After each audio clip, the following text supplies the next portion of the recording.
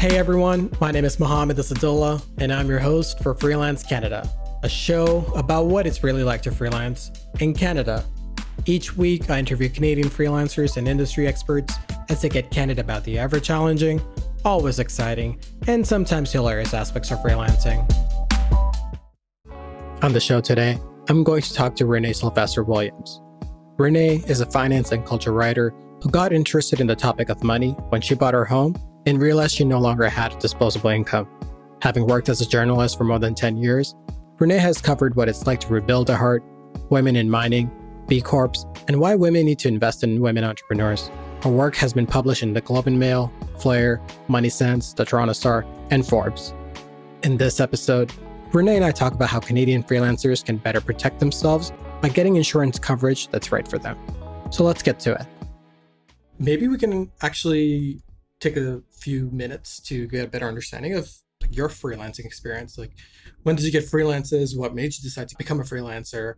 And I suppose, how long it's been since you've been freelancing?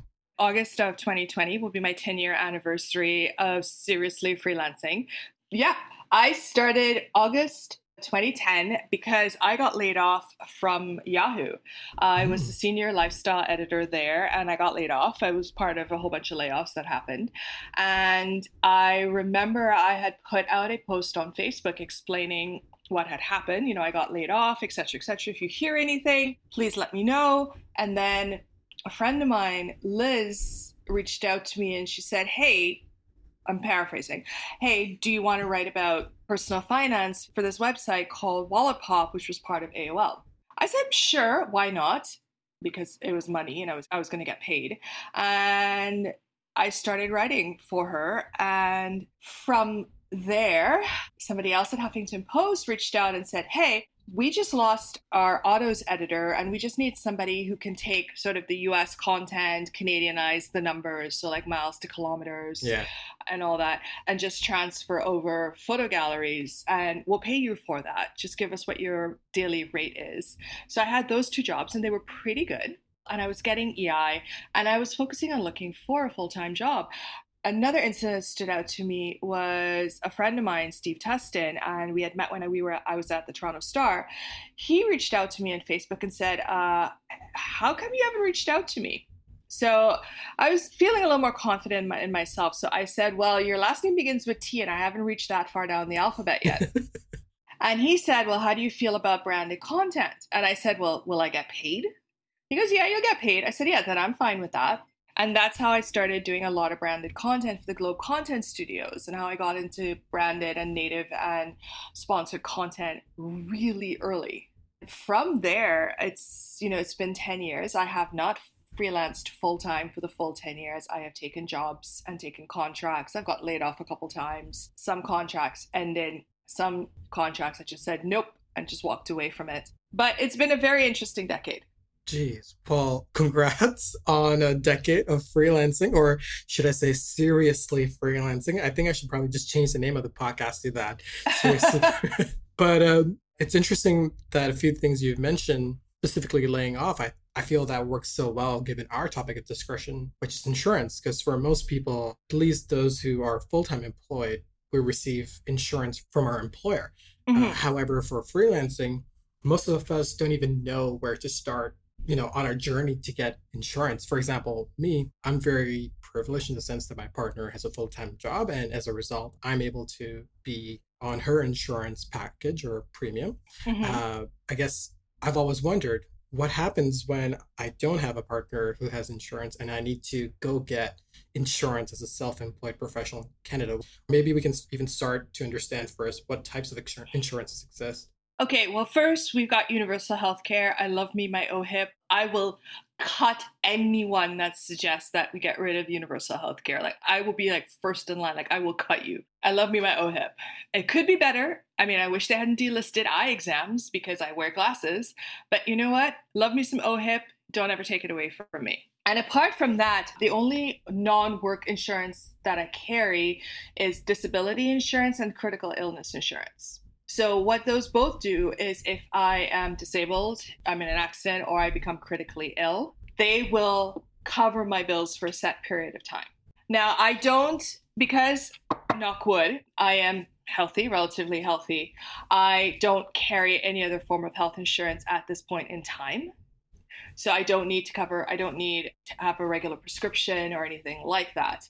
So I can pay out of pocket. What I do try to do is I have a little fund where I put a bit of money every month, or I put like $500 a year or something like that. That will cover just in case I need like antibiotics or something. In terms of dental, I also don't carry dental insurance because I've got good teeth.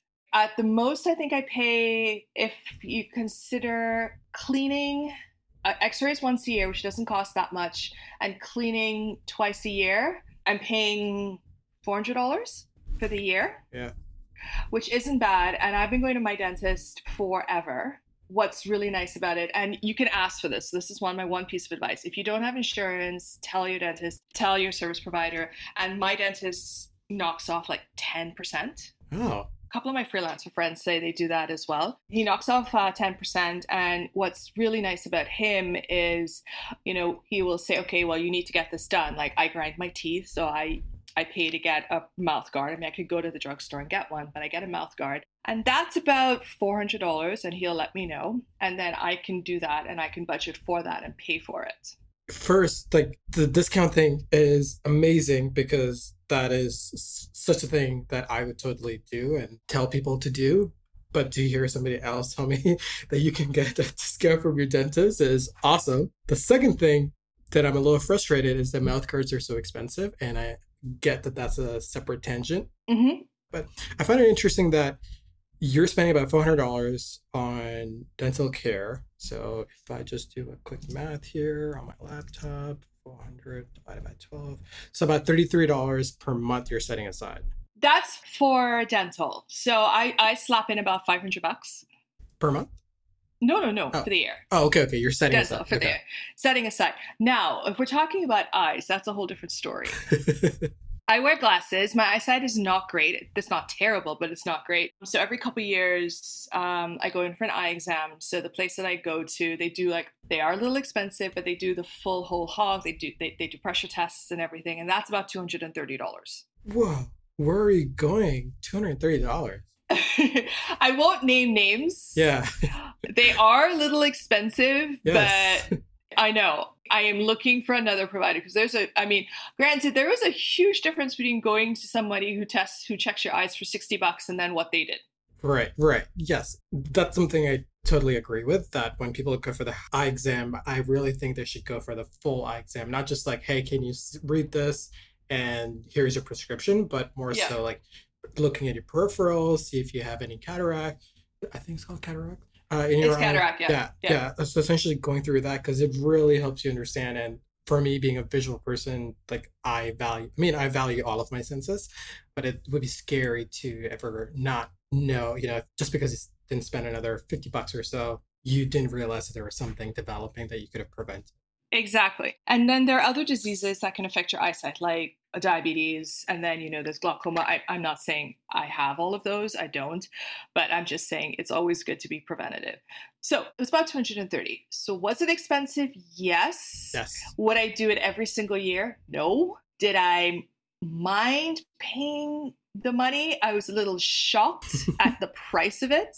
But I okay, fine. It's like the first really thorough test I've had in a while. I mean, I get my eyes checked every couple of years anyway. Yeah. But I didn't mind it as much, but that's not something that I want to pay out of pocket every single year. Exactly. Right. And then on top of that, last year I had contacts because I needed baby progressives. And contacts are expensive. So last year was an outlier, I spent, if I had to total up everything from my vision, and I got a new pair of glasses, I spent about $2,000, which was something I had not planned for, but I had the money. But on the positive side, I rolled all of that up in taxes because I did actually need them. Sorry, you said rolled them up into taxes? Yeah, I got the receipts and I put them towards my taxes as medical deductions. Got it. So that's great too, because a lot of people don't know that they can write off some of these items, or I guess most of these items, as deductions. Well, it's a percentage. So I'm obviously not an accountant. So anybody who's listening to this, please talk to your financial advisor or your accountant. But it has to be a certain percentage of your yearly earnings. I don't know off the top of my head. This is why I have an accountant who I love dearly and I pay her to do this for me. Yeah. Because I'm just like, here's all my bills and all that stuff. And like so when I did my 2018 taxes, that year I had gone to Bali. I took part in a trip for Intrepid Travel. They were looking to kind of renew their marketing materials. So I got a trip and then they've used my image everywhere and all that. It was very fun. Loved that trip. It was great. But I also I chose to get a lot of vaccines. I think the only vaccine I didn't get was rabies, right? And that cost me, because I went to a travel clinic. I didn't go to my doctor. I went to a travel clinic because it was an extremely short turnaround time and I knew they would have everything. And you pay for everything at the travel clinic. I think the only thing I didn't get at the travel clinic was the flu shot because the travel clinic was going to charge me $45. Going to Shoppers with my health card cost me nothing. Right. But I spent about $1,000 in vaccines. Vaccines, anti-diarrhea medication, nausea medication. That was over the counter. So yeah, all those things I gave to my accountant and I'm like, well, it's medical. I needed it. And to be honest, I've never asked her if she successfully wrote them off, but try. You can try. I guess I was also thinking in my head, it's like, well, technically that travel was for work and because it's for work, shouldn't you be able to like write off work-related expenses? Well, I also write some travel. So I do have a history. This isn't a case of me trying to sneak it in under the radar. Right. I can show, oh, look, I have written articles for various travel publications. So Yes. I was in no way insinuating. Oh, no. Okay. I know that. It's cool.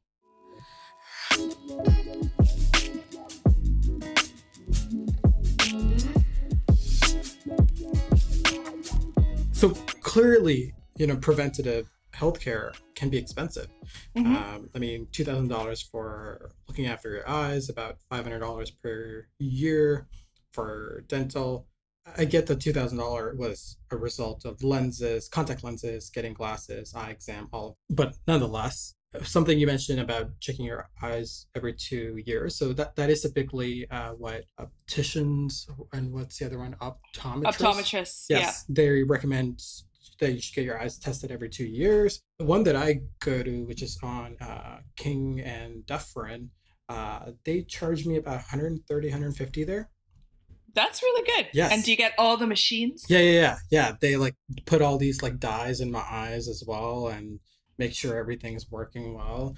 And they kind of like break everything down, which I think is good. I think the scary thing is just always that when they're checking, I guess I don't know if it's your reflexes or it's the pressure. It's the pressure when they like the air comes out like really quickly. And yes, it's just kind of scary for that second. You're just like, am I going to like what's going to happen? But so yeah, they do the whole thing. And my optometrist, she's awesome. So just putting that out there for you. The other thing that I also wanted to understand is that for glasses, did you go to, I guess, like a fancy eyewear store? Or did you go to Warby Parker? I go to a guy called Joe and he owns the Optic Zone. So he's down at Front and Lower Jarvis. And I love going there because he has the best frames. I've always been of if I am going to wear glasses, they are going to be amazing glasses. Right. So, and he's the guy, when I first went there, I went there because I went with a friend who had been going there. When it was my turn to get frames, I was looking at just regular black frames and he's like, no. And he pulled out this really cool blue and green crosshatch frames, which I wore for a couple years. And then my next frames were tortoiseshell frames with these big crystals on them, crystals on the side. And now I'm wearing purple frames with gold arms. So I do spend money on frames, but again, I'm also wearing them 7 days a week. So like cost per wear on my glasses is like, yeah. And then when I get my lenses are not necessarily as expensive as my frames, but like I think the pair of glasses that I'm currently wearing, which are the purple and gold ones, ran me about $600. Okay.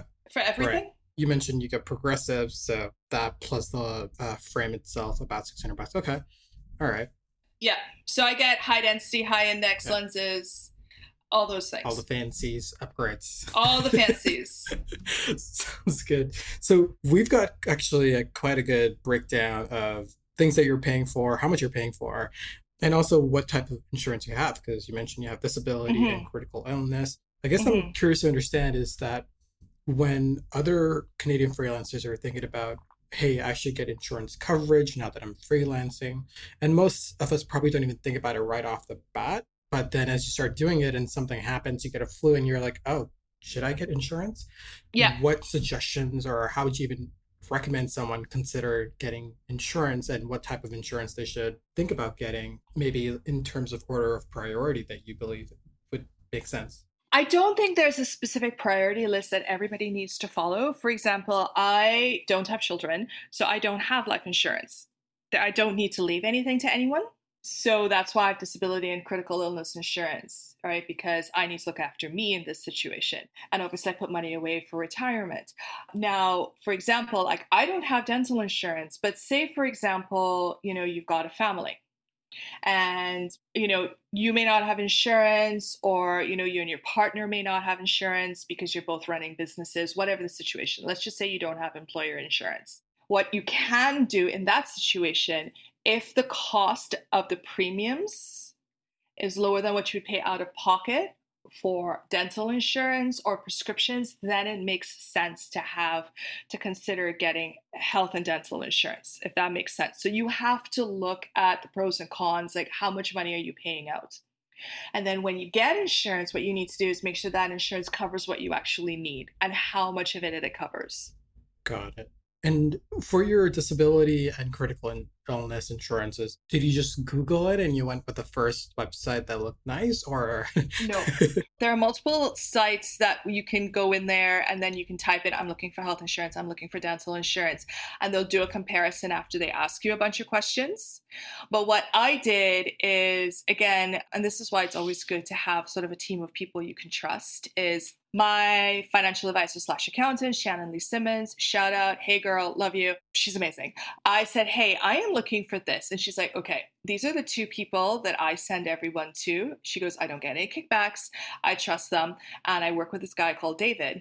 And I told David, look, this is my situation. This is what I'm looking for. And he brought back options for disability and critical illness. And I remember we were meeting at a Starbucks on University Avenue in Toronto. He's like, okay, so this is what I have. We're talking about critical illness. And obviously, like the name suggests, critical illness is pretty much any critical illness. And we were talking about it. And he was like, okay, well, this is what the cost is. And then he goes, okay, but for a few dollars more, you can be covered for, I don't know how many diseases he said, but it was a shockingly high number, like 20 something Hmm. diseases. So I think I don't have the numbers off the top of my head, but my disability and my critical illness together costs me about $160 a month in premiums, but I'm pretty solidly covered. Right. I obviously don't have my documents in front of me, so I can't tell you exactly what I'm covered for, but I'm pretty confident in the coverage that I have.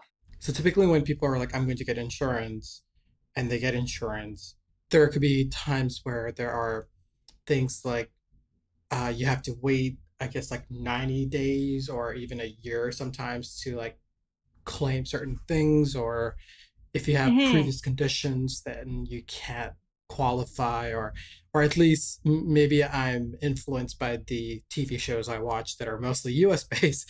But in Yeah. Canada, what has been your experience so far with that? It depends. Like, for example, most people can get insurance now. That being said, what is happening is the demand for convenience is changing to an extent the kind of insurance that you can get. So what happens is if you want insurance under a certain amount, you don't have to take a medical exam, right? If you are of a certain age and you want insurance over a certain amount, they would ask you to take a medical exam. But what's been happening is people are like, I don't have time to take a medical exam. I don't want to take it. I don't have time. I'm doing things. And more people are choosing to do that. And what happens is you can get insurance. You don't need a medical exam to get insurance. Now, in some cases, you might be paying a higher premium because they look at, the various charts and risk charts and be like, okay, this. Here's what your premium is. But you can still get coverage, even if you've got previous conditions. Got it. And again, I'm generalizing. So obviously talk to David. talk to David, talk to your insurance guy, your insurance person and all that stuff. But most people can get insurance. I mean, it all depends on what kind of premiums you want to pay and what kind of coverage that you get with that. Got it. Mm-hmm.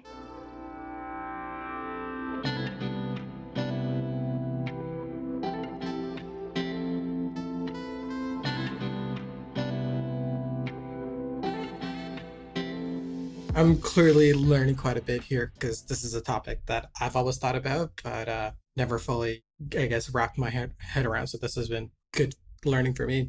I suppose it's also worth asking who shouldn't get insurance coverage, or is there someone where it doesn't make sense to not get insurance coverage? You know what? That's a very good question, and I've never actually thought about that. I think everybody needs insurance of some kind if we're talking about medical insurance, because, life happens, right? And I mean, you can get no medical, it's called like no medical life insurance as well. Like we're just talking life insurance, right? And that, like the name says, it is life insurance you can get without having to go through a medical exam. So for example, if you do have a pre-existing medical condition, you can get it. Now, I can go into like the different types, but there is something called no medical life insurance. So if you have a pre-existing condition, it is something that somebody can look into. That's actually quite helpful to keep in mind. Interesting. So I suppose I feel so privileged to live, at least in Ontario, where we have our OHIP, and should something go wrong, I can go into the doctor and be able to get myself checked out. But clearly, as you've also outlined, is that something like disability and critical illness, those things aren't covered by OHIP. No. And should something happen to you, especially in times of COVID, where a lot of uncertainty exists, that kind of insurance can protect you. Yes, you're paying a bit per month, but you're essentially paying for your protection. Yeah. So what it is basically kind of give you payments to let you focus on getting better. And is it like 100% of what you were making in the last 3 months or 12 months? Is the structure something like that? Or is it just like, we're going to give you a fixed fee, or we're going to give you back the $160 each month? Well, it depends. Like, for example, most insurance plans have a cap on the benefits anyway. Mm-hmm. So it really depends on what your plan lays out. If you're willing to kind of pay for that. And just to actually go back to a question I was trying to understand earlier, is that with your disability and critical illness, there weren't any conditions to be like, hey, you cannot claim something in like 12 months.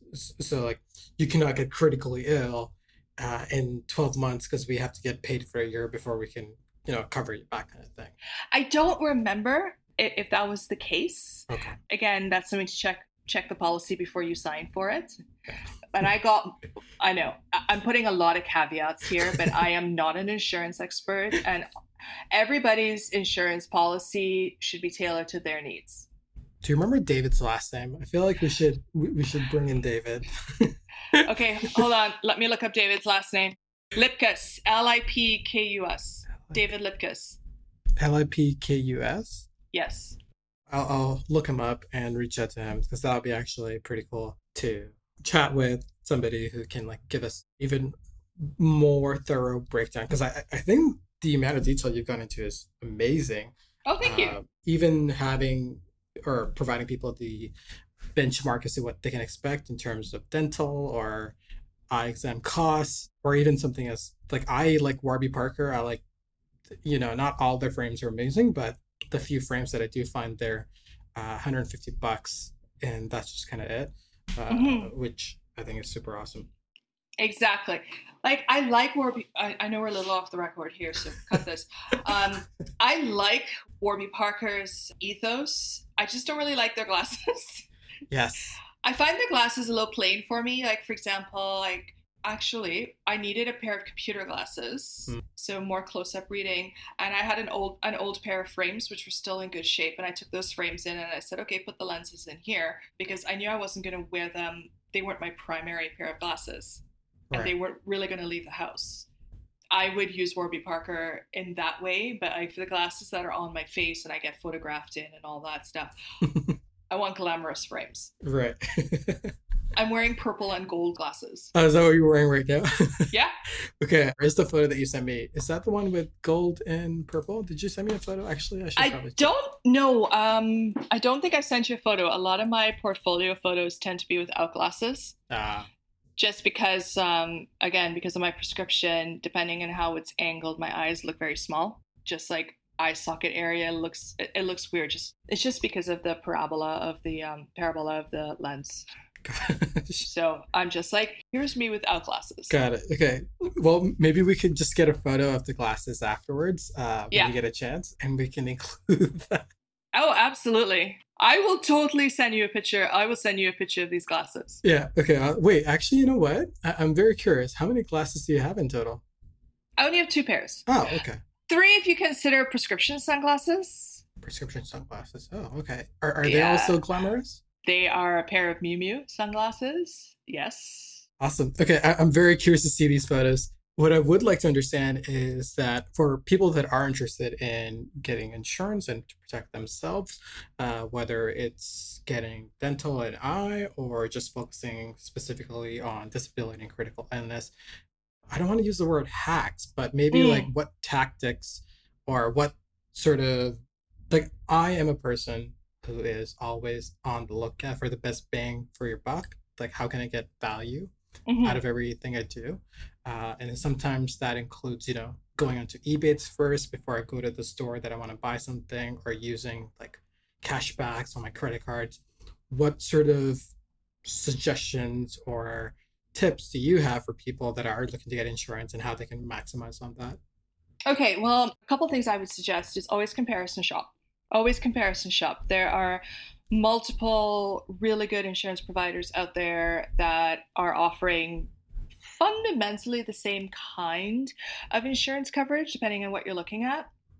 And always comparison shop. 2, make sure that you're actually fully covered. Like, don't go for the cheapest option just because it's the cheapest option, and then, you realize you're not covered for what you actually need. 3rd, now you could always consider like bundling all your insurance with one insurance company and see if you'll get a discount that way. 4, I would also suggest going through your alumni or any professional associations that you may be involved with. They aren't necessarily the cheapest, but it's something to look at. You might be able to get a professional or an associate discount. And then 5, what I talked about sort of at the beginning of this podcast is, ask for discount. Like, especially if you don't have insurance, say, listen, I don't have insurance. I am paying for this out of pocket, right? If I pay cash or whip out my debit card right here, do you have a discount? Right. And I want people to realize this. Yes, it can feel awkward to ask for a discount, but ask for the discount. You would be surprised at how many people will be like, yeah, okay, I'll knock off 10%. Yes. My approach for asking for discounts. So a lot of people is like, hey, do you have a discount? Where for me, I'd be like, hey, what discounts do you have? Or what promotions are going on? Because this way, it's never like, hey, do you have discounts? Yes, no. It's always like, what discounts do you have? Or what promotions do you have running that I can take advantage of? And at that point, they have to think. And then it's like, oh, no, we don't have any promotions running. Or actually, yeah, we have this discount available. Or I'll be happy to provide you with a discount this way. Yeah, exactly. And this is just general shopping tip for everybody. Sometimes it would be like, listen, can I get 10% off if I pay in cash? Right. Now, this may or may not work because a lot of places are going cashless, but it certainly doesn't hurt to ask, especially, I would say, small businesses, because they understand what it's like to be a small business. If you're freelancing, you are a small business. Yes. I like that you have like 5 points broken down, and I wrote them all down, even though we're recording all of this. So I was going to ask for advice you had for Canadian freelancers, but it seems like this was the advice / tips. So that's great. We've sort of covered that all well. I would be interested to learn, where can people find out more about you and your work that you're doing? Oh, well, I am everywhere on the internet. In all honesty, if people are looking to find me, they can just Google my name. Yeah. I'm the only Renee Sylvester Williams on the planet. No, literally, I'm the only Renee Sylvester Williams on the planet. Like, with this spelling, I'm the only one. I don't know where to go from here other than to just wrap up, because like I'm super excited by all of the content we have and all the questions we've gotten into. Thank you. Well, that's our show for today. If you liked Freelance Canada, then be sure to subscribe to our newsletter by visiting freelancecanada.fm. You'll get access to all of my personal notes, as well as book recommendations about the topics discussed in the episode. Now, you will not find any of this on our website, so be sure to subscribe if you don't want to miss out. As with most podcasts, you can listen to every episode through Apple Podcasts or wherever you get your podcasts. It would mean a lot if you could leave us a 5-star review. It would mean even more if you shared our podcast with another freelancer so it can help them in their journey too. Finally, if you're tired of leaving money on the table because you don't know which of your expenses you can write off, then sign up for Benji. You can start your 90-day free trial by visiting betterwithbenji.com, because freelance life is better with Benji. Thanks for listening.